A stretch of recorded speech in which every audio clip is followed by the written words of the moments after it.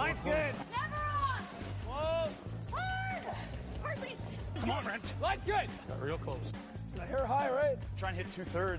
Have they saved it for her? Yes, they have. Ooh, welcome to Game of Stones, everybody. I am Sean Graham, Scott alongside, as always. Hello, Scott. Sean, I got to tell you something. I'm feeling super cozy today in my new Game of Stones hoodie. Hey, all right, it arrived. Yes, it's here. It's warm and cozy and just perfect on a chilly fall afternoon. Wow. Well, congratulations. I'm glad you like it. I will warn you that there's some fluff involved before the first wash. Oh, yeah. So well just aware. prepare for that. But that's great. I love my two hoodies. Super comfy. It's very rainy and cool here in the nation's capital on a Monday. So yeah, you're right. That would be a perfect option for today. Yeah, I just had to put my blinds up so I could see. And yes, I think it is still rainy and gray. Yeah. But another piece of information here as we are talk on September the 27th, Scott, in a few hours, you and I are scheduled to play in a curling match. Oh my gosh, that's right. I almost forgot. Yeah, tonight, the late draw at the Ottawa Curling Club. It's the first night of the Monday Open League. Team Griffin is back in all of its might. We had a pretty good year last year in the limited games we played. Maybe that's just because I'm remembering the games I skipped because we won most of them. That's true, Sean. That's true. We did. I see we're up in the C division to start out of 4. So, we'll see what happens. Well, we'll have to see how it plays out. But I'm excited to be back in the saddle playing. Might have an extra episode this week talking a little bit about our experience and just in general, the return to play, what it looks like this year, what's different from what we all experienced last year. So keep an eye out on the feed for that. But we are here right now to discuss what happened over the last 5 days here in Ottawa as the pre-trials took place here at the RA Center.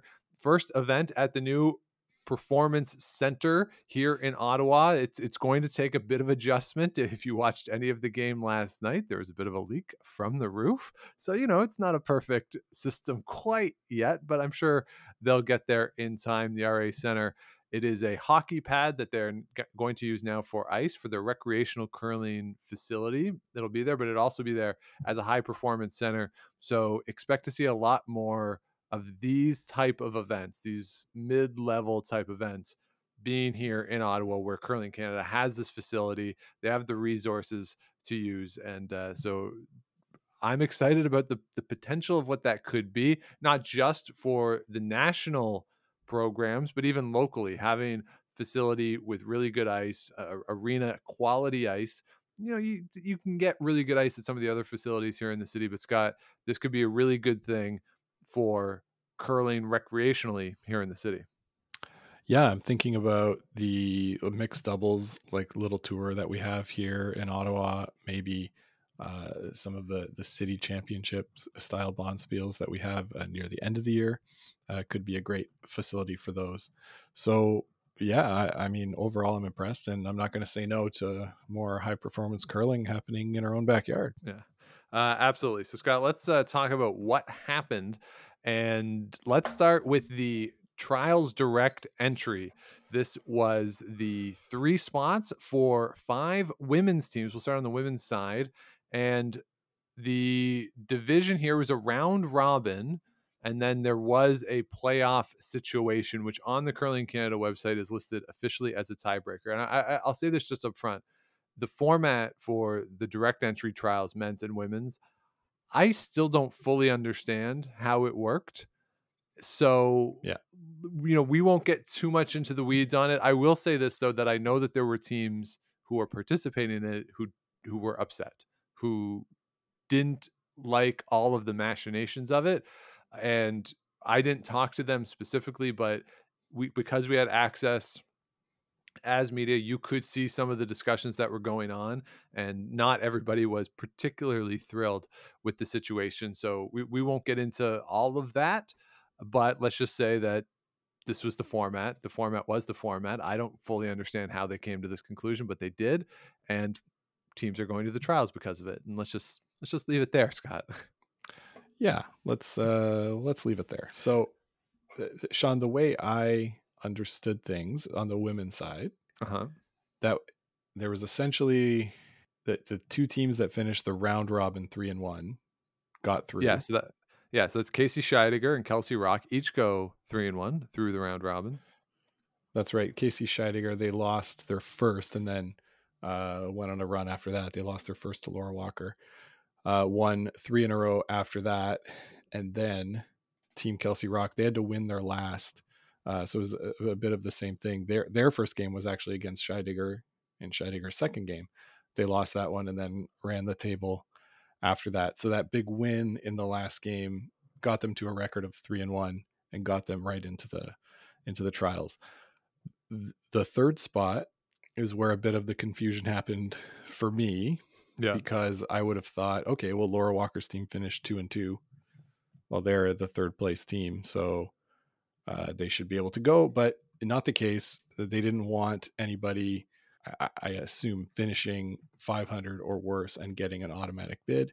So the third place team, Laura Walker, played the fourth place team and had to lose twice on Sunday. That was the way it was set up. So Corinne Brown at 1-3 was the fourth place team by virtue of a head-to-head win over Suzanne Burt, who we'll talk about in a minute. And then so had to play spoiler and win twice against Laura Walker.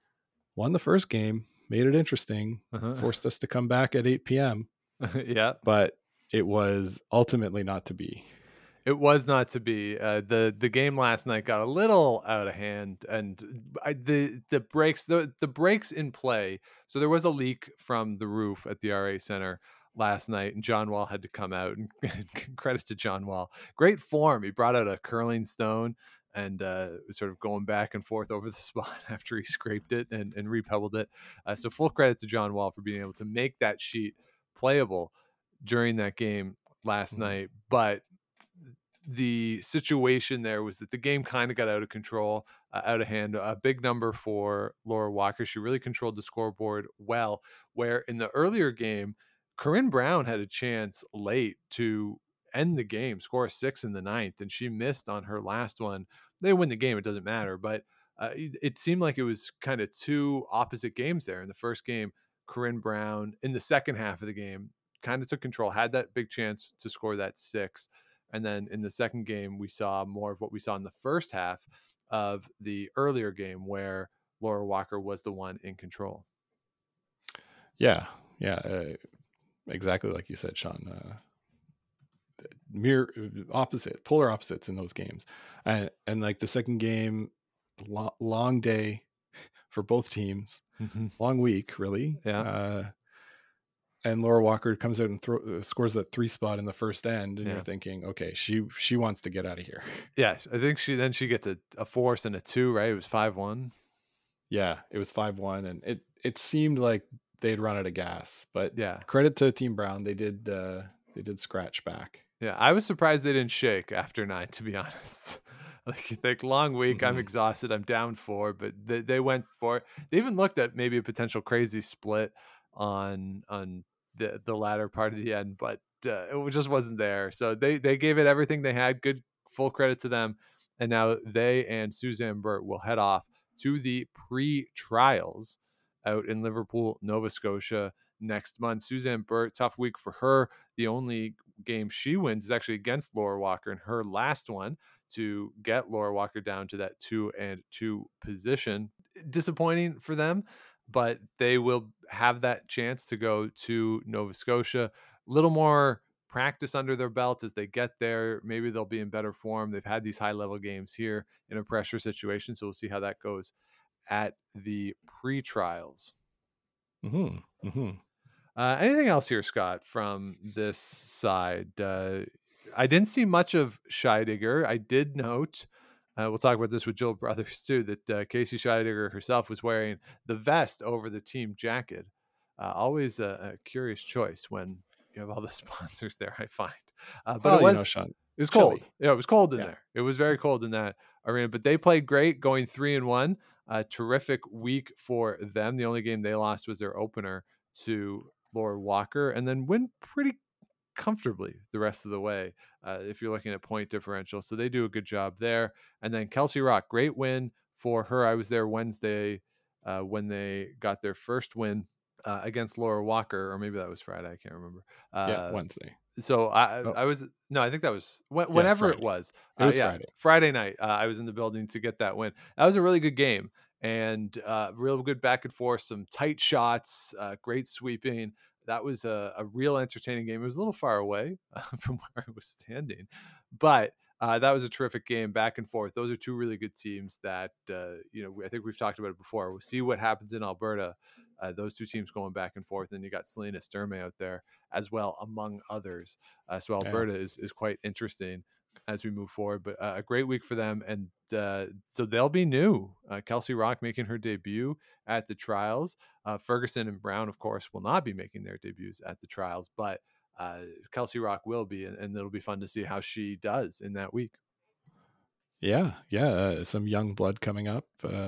Danielle Schimmelman is their third too. Yes. So that will be her first foray into the national level as part of the four-person team. Yeah, because she played with John Morris at the mixed doubles last year. Yeah, had a good run there into the playoffs, I believe.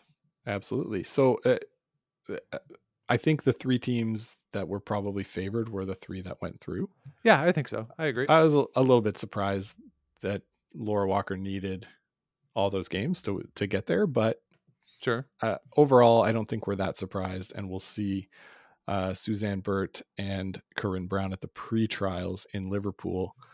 How do you peg their odds when we get to the pre-trials? The pre-trials, they're going to be tough. There's so many teams. There's so few spots. We'll talk about the format for that once we get to it, but it's going to be tough, and whoever earns their spot out of that is really going to earn it. And you lose a couple games early, or someone's not feeling great. I don't know, Scott. There's I think that the depth is too good there to say that they're definitively the two favorites. Yeah, I think that's probably fair, and we will talk more about those teams that have already qualified for that when we get to that event in not too far from now, Sean. Like maybe 3 weeks, a month, 4 weeks, 3 weeks. Yeah, it's coming up fast and fierce. It's getting late early here in the curling season for some teams. So let's shift on over to the men's side. A little more clarity here, slightly.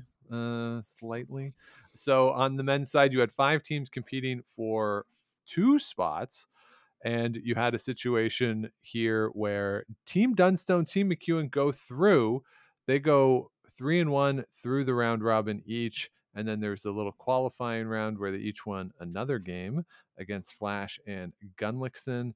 Or they won 2 more games, excuse me. I, again, don't fully understand why they did it this way, but they did. And Dunstone and McEwen were the 2 clear best teams out of these ones this week. So they get to go through. Howard Flash and Gunlickson do not. I will say this for Colton Flash. I was there Wednesday night, that first game. Colton Flash, I think he should have won the game. He made a really big mistake in not a mistake. That seems harsh. There was a problem in the fourth end. He was sitting 1 behind cover. Mike McEwen had a stone out in the 12-foot. Mike McEwen had the hammer, and Flash decided to play it aggressively to try to come in, sit 2, maybe even steal 2, but the stone over-curled and rubbed the guard and gave McEwen a relatively open hit for the 2, and that kind of turned the game because McEwen's team struggled. Reed had a couple big misses that you don't see very often from him, and McEwen bailed them out with some doubles in that game, and that real shift there in the fourth end in a game that ended up 5-3, and that was the big turning point in the fourth end. So a tough break for Flash there, but they played hard. If you look at their scores, they were a lot closer than the scores would indicate. Played well, and they'll be a force at that pretrial. I think so.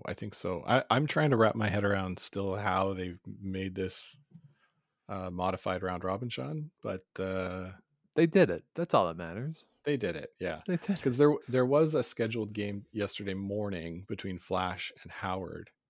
Yeah, but it was unnecessary. Yeah, what happened was neither team could catch the second place team at that point by winning, so it was deemed unnecessary and thus wasn't played. Yeah, so everyone gets to go home earlier than expected. So Scott, with Dunstone and McEwen, we've seen McEwen obviously at trials before. He almost won in 2017. Obviously a different team though.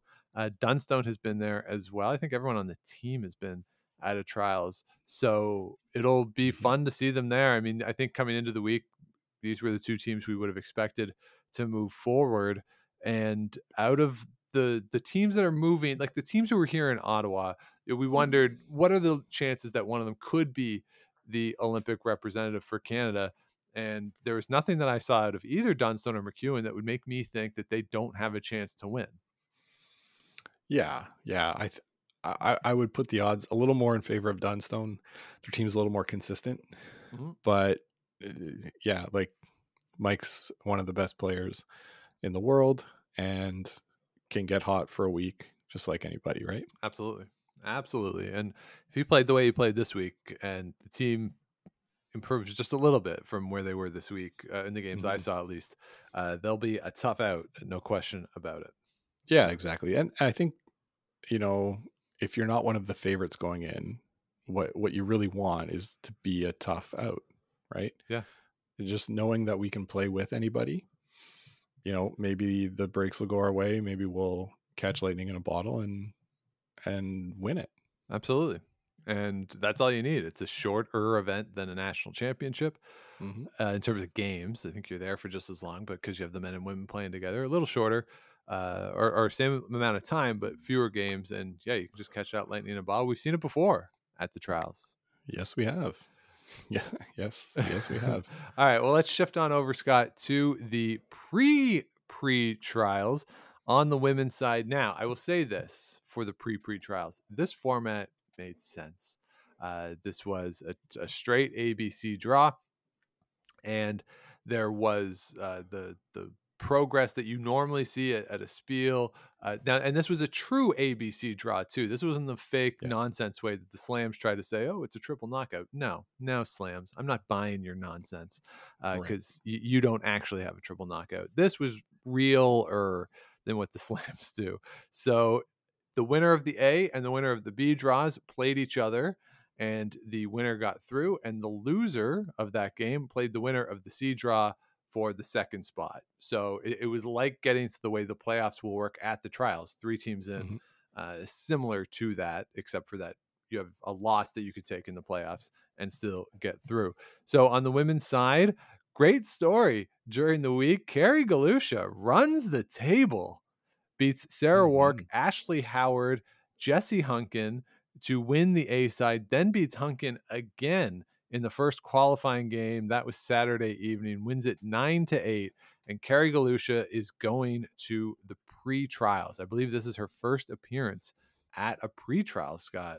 Yeah. It's a really nice story. We talked about them in our preview that they were coming off a couple of really good events, one win and one second place finish.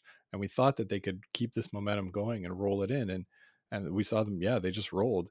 They did have to beat Jessie Hunkin in an extra end for that first qualifying spot. But, they had hammer. They took care of business.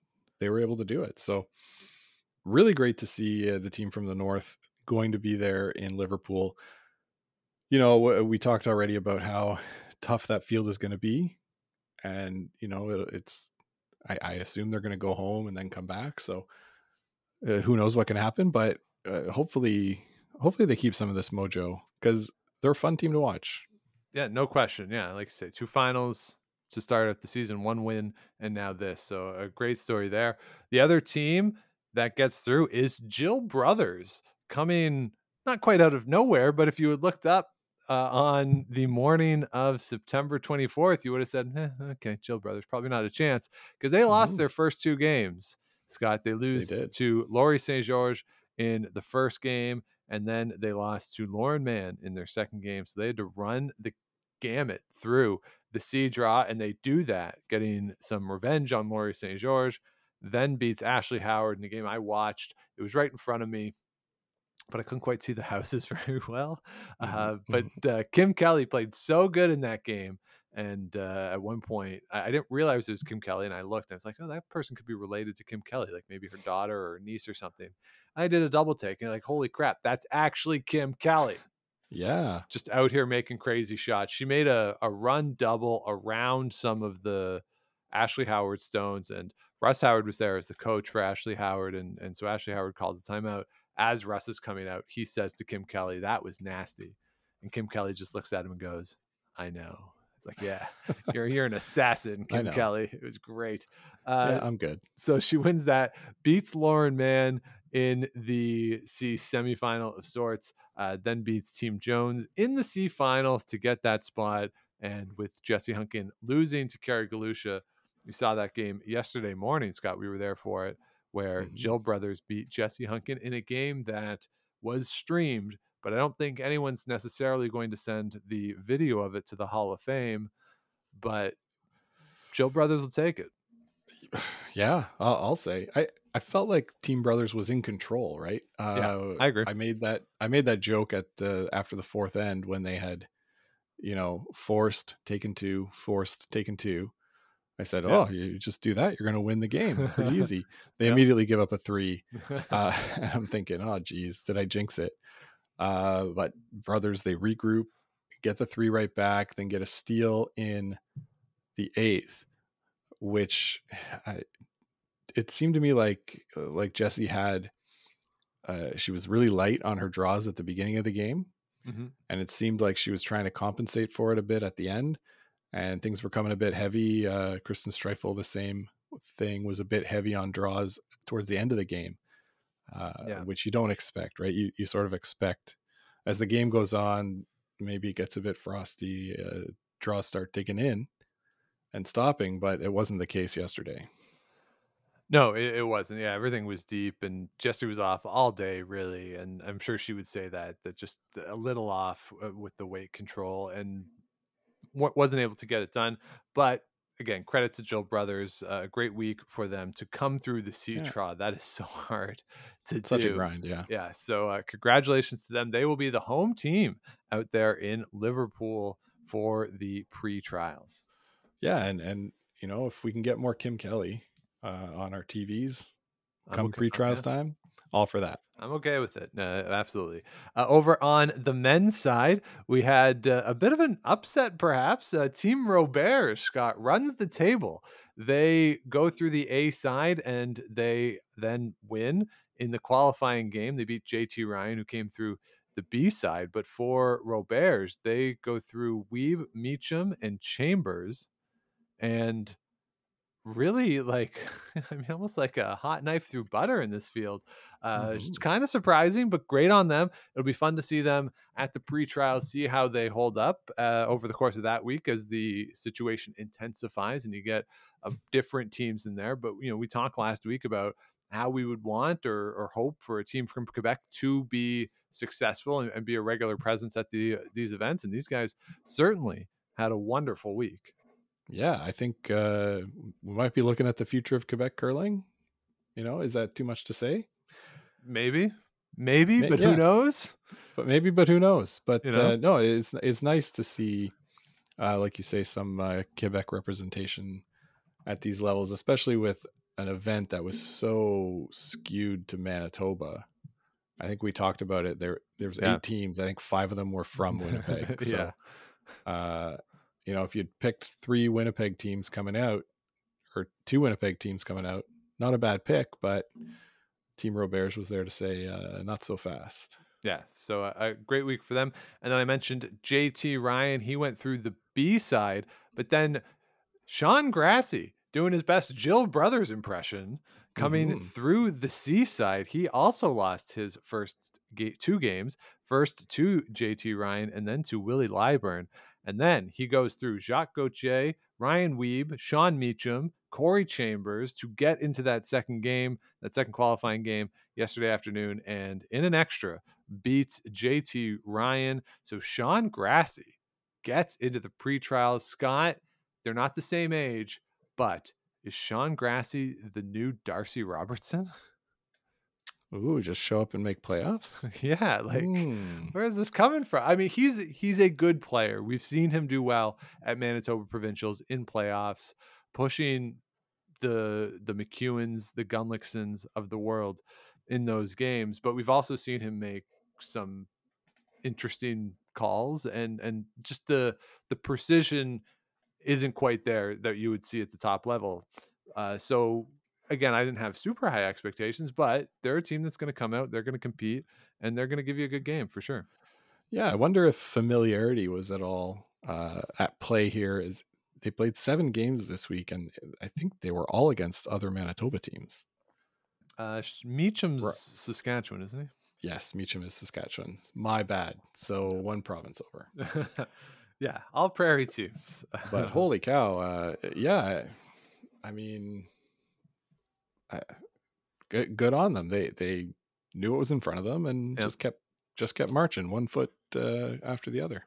Yeah, so well done to them. Tough break there for JT Ryan and his team. Kind of interesting though that they actually were not going to play much this year, if at all. JT Ryan's working in a mine in Northern Ontario. The rest of the team is in school, with the exception of Joey Hart, who was added to this team for this event because the normal second could not participate. So they just called up Joey Hart and he said, sure, I'll come play with you. And so these guys were kind of playing with house money over the course of the week, and to get into the B final, win that, a great job for them. We'll see what happens. You know, school life happens with these guys, and we'll see what JT Ryan wants to do. He had success at the junior level, and we've seen individuals have difficulty making the switch to the men's level. And, you know, he's started on his career, and the rest of the team's in school. So we'll just see if they want to continue down this path. If they do, they're good and they'll have success at least at some level. But you know, real life gets in the way sometimes, Scott. Yes, it can. Yes, it can. So elsewhere, the only other thing I wanted to mention, because we talked about it last week, Jacques Gauthier, his team, they struggled a little bit. They won their first game, but that was it for them. So we'll see what the future holds for Jacques Gauthier. I've suggested on this show the next super team out of Manitoba could be a JT Ryan, Jacques Gauthier amalgamation of sorts, but we'll see what happens there. So otherwise, not too much to report out of the pre-trials. So as we look forward, the men's teams going to the pre-trials from this event in Ottawa, who will be moving ahead to Liverpool. It is Sean Grassie, Roberge, Howard, Flash, Gunlickson. That's right, Sean. That's right. And they'll join the following teams at the pre-trials. That'll be Pat Simmons making a comeback with somebody else's team. Jonathan Buke with the former Scott McDonald team. Braden Calvert, Tyler Tardy, Jeremy Hardy out of Alberta, Karsten Sturmey, Pat Ferris from Ontario, Paul Fleming, and in what might be his last event, Mike Fournier. Yeah, that's right. Yeah, he announced his retirement. So just those names there. Any one or two stand out to you? Oh, it's tough. You know, I mean, I think the rooting interest is for Mike Fournier. Like, how cool would it be for him to get to the trials? But I think, you know, Pat Simmons is an interesting one. Playing with that young team, could he make enough shots at the end of the game to win? But I kind of think it's going to be two of the teams that we saw, if I'm being honest, here, whether Howard, Flash, or Gunlickson. I think two of those three. If I had to sort of handicap it right now, I would put the odds in their favor.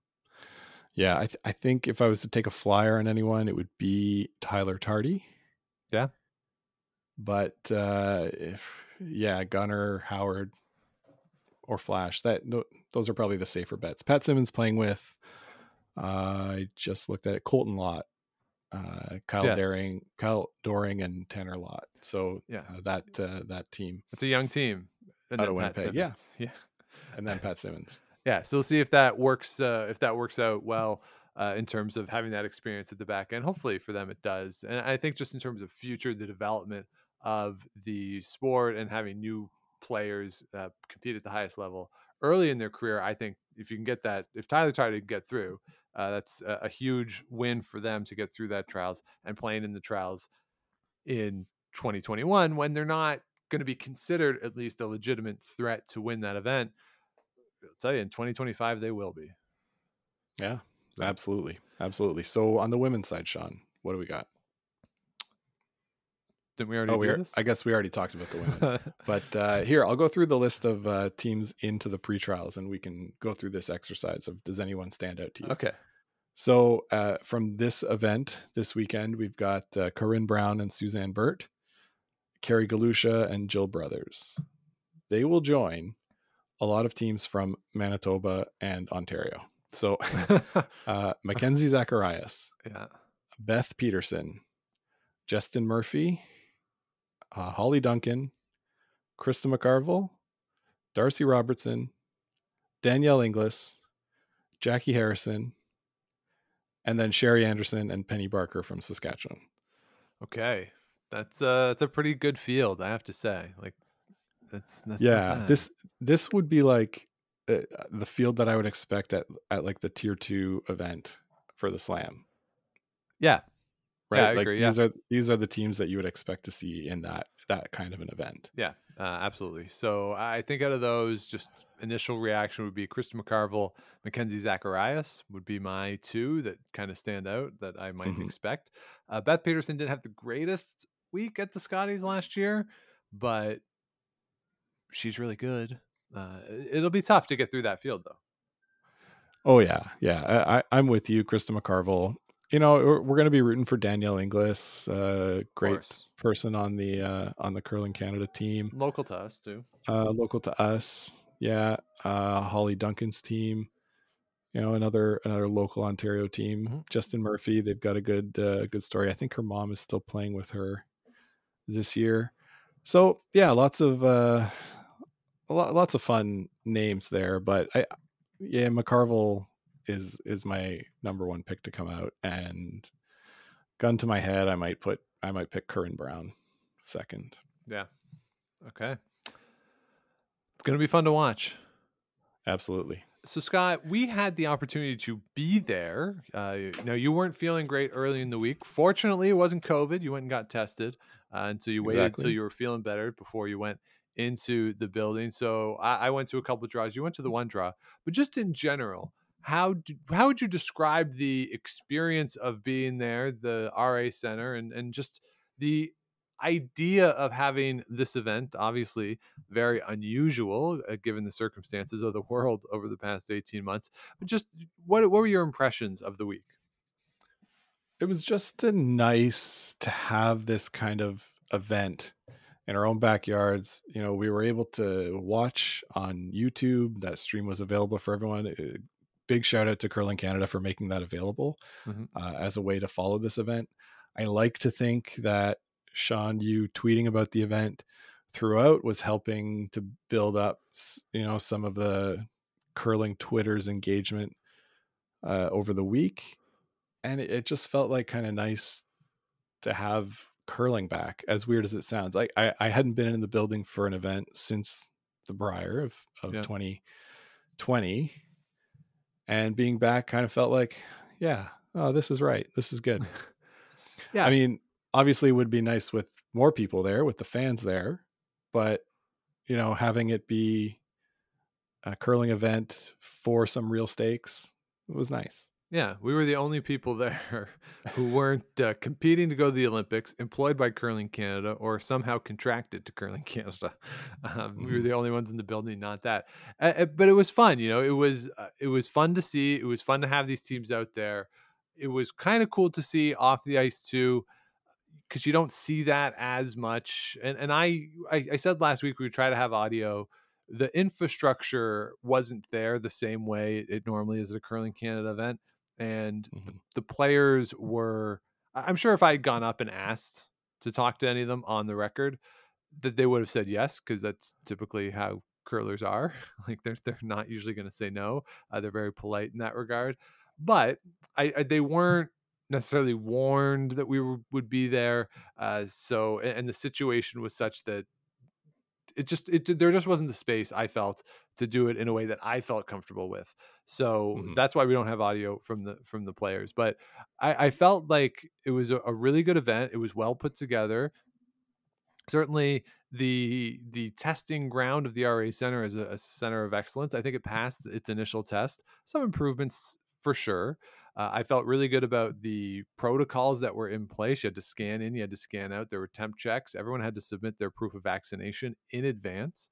So, you felt good about the protocols. I kept my mask on the whole time. Players didn't have to, but as soon as you weren't playing, you had to keep your mask on the whole time. So I felt very comfortable with that. And I will also say this, that we, over the past 3 years, have been critical of just the way the sport is going at the highest level, that there's no space, or there's less space right now for the middle class teams, that everything seems to be catered to those teams that are going to be in the slams every year, who have a legitimate chance of representing their countries at the Olympics. And the Mike Fourniers of sorts, if you listen to Ryan and Jonathan on Rocks Across the Pond last week, they commented on this, that Mike Fournier might be the last of those better than a recreational player, wants to play on tour a little bit, enters the provincials every year. Like Mike Fournier is one of the last of that type of a player.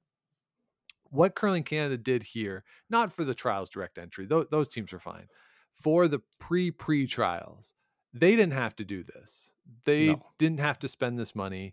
They didn't have to create this event at all. They could have just said, they could have had a cutoff at 2 more teams or 3 more teams in the pre-trials and not done this. But the fact that they did it, the fact that they gave an opportunity to a mix of the young guys and women and some of the more experienced ones, like Sean Grassie, Jill Brothers, she's been around for a while, like giving them an opportunity to compete. And they're not going to be the Olympic representative in all likelihood. But having them, or presenting this opportunity, we talk about there has to be a carrot, there has to be a reward for going out and playing, for practicing. You want teams to continue to strive for something.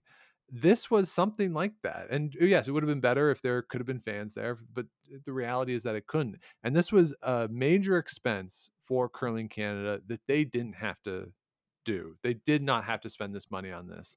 And sure, there might be some selfish benefits of just testing out the facility, but providing this to those teams who lost a full season last year, giving them this space to play competitive games, high level environment, kudos to Curling Canada. Absolutely well done. And I will not be as critical for like a month. Yeah, I got a big old what they say in the military, bravo Zulu. Yeah. To Curling Canada for this. You're right. They they didn't have to do this, but it's nice that in our sport still there's a way, there's a path for everyone, right? Yeah. Like we could start a team tomorrow with the goal of making it to the Olympics. It's not likely, but it's possible that we could do it. Yeah. Just by winning, right? Just go in and win. And that's what I like the most about curling is the meritocracy, in that sense that everyone has a chance if they put in the work. And you're right, these teams are likely not going to be the Olympic representatives, but they could, like, because they're there and they're playing, they could.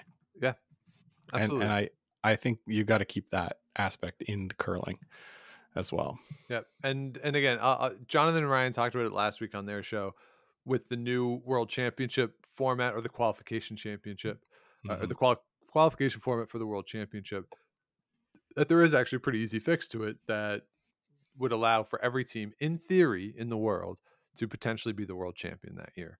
And that is what's great about the sport, is that it's democratic in that if you go, you win, you keep going, and no one's going to stop you. So that's what I like about it. And Curling Canada, again, didn't have to, they did it, good on them. And the format for the trials direct entry event didn't make sense to me. So what? who cares? So what? Yeah. As long as it made sense to somebody, then great. And the format for the pre-trials or the pre-trials made sense, worked. Give opportunities to those teams. Full kudos to Curling Canada. So a couple other quick notes from the weekend, Scott. We had some events out west. Chelsea Carey was very entertaining on Twitter, noting that her invite to Ottawa got lost in the mail. So she was playing at the Craven event out in Saskatchewan. Not surprisingly, she was playing against a bunch of Saskatchewan teams and comes out on top in Craven. I'll just say, Google up the music festival in Craven. There's some hilarious things that come out of that every year. But for curling, good win for Chelsea Carey. We obviously will not see them at the pre-trials or at the trials, but they will be a force potentially in those Saskatchewan playdowns and then maybe at the Scotties. Yeah, I think if they can get through Sherry Anderson, I would put them as the favorite. I know Jesse Hunkin's team was here in Ottawa this week. They'll also be a contender, but when you've got Chelsea Carey throwing Skip Stones, she's easily the top skip in Saskatchewan. Apologies to the aforementioned Sherry Anderson. And she's teamed up with some greats from Saskatchewan. Jolene Campbell playing with Stephanie Schmidt, who is one of my favorite gifs of all time, when she made like this crazy shot and just sort of like shook her head like, I don't know. I made the gif. That's why I like it. Nobody uses it. And then Jennifer Armstrong as lead. That's a strong team. And I could see them making some noise, not only in provincials, but at the Scotties as well. Yeah, so a good week for them to get that win. The other event we wanted to talk about is the Okotoks Classic that was out, of course, in Okotoks. And Kevin Cooey comes out on top in that event. Scott, I just want to point out how imbalanced the playoffs were. And it's not a criticism of the people in Okotoks. This is how it played out just based on the results coming into the playoffs. But on one side of the bracket, you had Brendan Botcher, Karsten Sturmay, and Kevin Cooey. Yeah. On the other side of the bracket, you had Jaap van Dorp, Nathan Mulberg, and Ross White. I'm not saying that those are not balanced, but if you put those on a scale, it would very much be tipped to one side. Yes. Ross White, great junior team. I guess they're not juniors anymore. They're out of Scotland. Yeah. Kevin Cooey wins that over them on Sunday. I saw the Brendan Botcher team Twitter feed that said, every morning I brush my teeth and I look at this note on my mirror that says, I don't have to play Cooeys at provincials this year. Yes. It's and that's the biggest good. perk of winning the Brier. Yeah, biggest perk. You get through that Alberta stretch of not. Yeah, that's just an absolute minefield out in Alberta. So congratulations to Kevin Cooey. We will of course see them in November in Saskatoon at the trials. I believe that's their last tune-up event before the slams. I don't think they're doing any more events that aren't going to be on TV before we see them in Saskatoon. So a great way to get into the television season for Cooey to get a win there, and good on Jaap van Dorp too, by the way, for getting into the semifinal of an event with that field. Yeah, that's all. All right. One other story that came up this weekend that I wanted to touch on very briefly, because we can't do it justice in the same way that it was done on That Curling Show, which returned on Friday on the CBC with Devin and Colleen Jones. Scott, this is a story of Adam Frelich and Charles Gagnon. Adam Frelich is the third for Team Como out of New Brunswick, and Charles Gagnon, he is the lead for Team Lawton in Quebec. And Adam Frelich for years has suffered from stage 5 kidney failure. And the team put out a release or on social media saying that he needed a new kidney, and Charles Gagnon stepped up and donated his kidney last week to Adam Frelich. All accounts are that they're both doing well. They were both on That Curling Show on Friday, but just a terrific story to come out of the curling world this week, and certainly a time where we can all use good news in whatever form it is. So a great story there. And I would recommend everybody just head on over to you can watch the whole That Curling Show, or they have segregated out this part of the show as a clip. So just wanted to highlight that, a great news story that came across the feed this week. Wow. Yeah, great story. Glad to hear everyone's doing well. Yes, and hopefully that continues. But as they say, it's the first few days when that happens that really is when you want to make sure that everyone responds well, and that seems to be the case. So as I say, great story. So I think that will do it for this week. Scott, what is your prediction for our game tonight? Well, as long as I don't hurt myself, I think that will be a win. All right. Yeah, let's go with that. So that's it for this week, everybody. Thank you so much for listening. If you have not yet, do subscribe wherever it is you get your podcast, do the likes, ratings, comments, all that good stuff. And do follow us on social media at Game of Stones Pod. We were pretty active over this week when we were in the building, both on Twitter and Instagram. You can also find us on Facebook at facebook.com/Game of Stones Podcast, and head on over to GameOfStonesPod.com. You can find all of our past episodes there. And if you click on the merch tab, you can find the aforementioned sweatshirt that Scott is currently wearing. Very comfortable on a cold, rainy day here in Ottawa. We also got the t-shirts and a toque, which you wore, Scott, to the event yesterday. Al Cameron, who does media stuff for Curling Canada, he's the director of that for them. He recognized us because you had your hat on. When everyone has their masks on, you don't necessarily know who everyone is, but Al recognized the hat. That's right. And it was comfy and kept me nice and toasty. It's always a good thing. And of course, as always, if you do order something, all the proceeds are going to go to the Sandra Schmirler Foundation and Food Banks Canada, and we are matching everything that comes in. So do feel so that is the case there. So Scott, with your purchase, obviously we're going to have to send that along and match it. Yeah, I'm looking forward to it. I'll make a donation at the end of the month, which is Thursday. It is indeed Thursday. And of course, do let us know what you want to hear on the show. Game of Stones Podcast at gmail.com. Always excited to hear what your ideas are. Scott, you mentioned Thursday. Just want to say that is also the National Day for Truth and Reconciliation. So there are events going on all across the country that you can go and you can learn more about reconciliation. And if there isn't an event that you can immediately access in your area, you can always go online. The National Center for Truth and Reconciliation has some online material there. Or you can just read the TRC report. So hopefully everyone has a chance at some point on Thursday just to note the day. And any small effort towards reconciliation is a great start. Absolutely.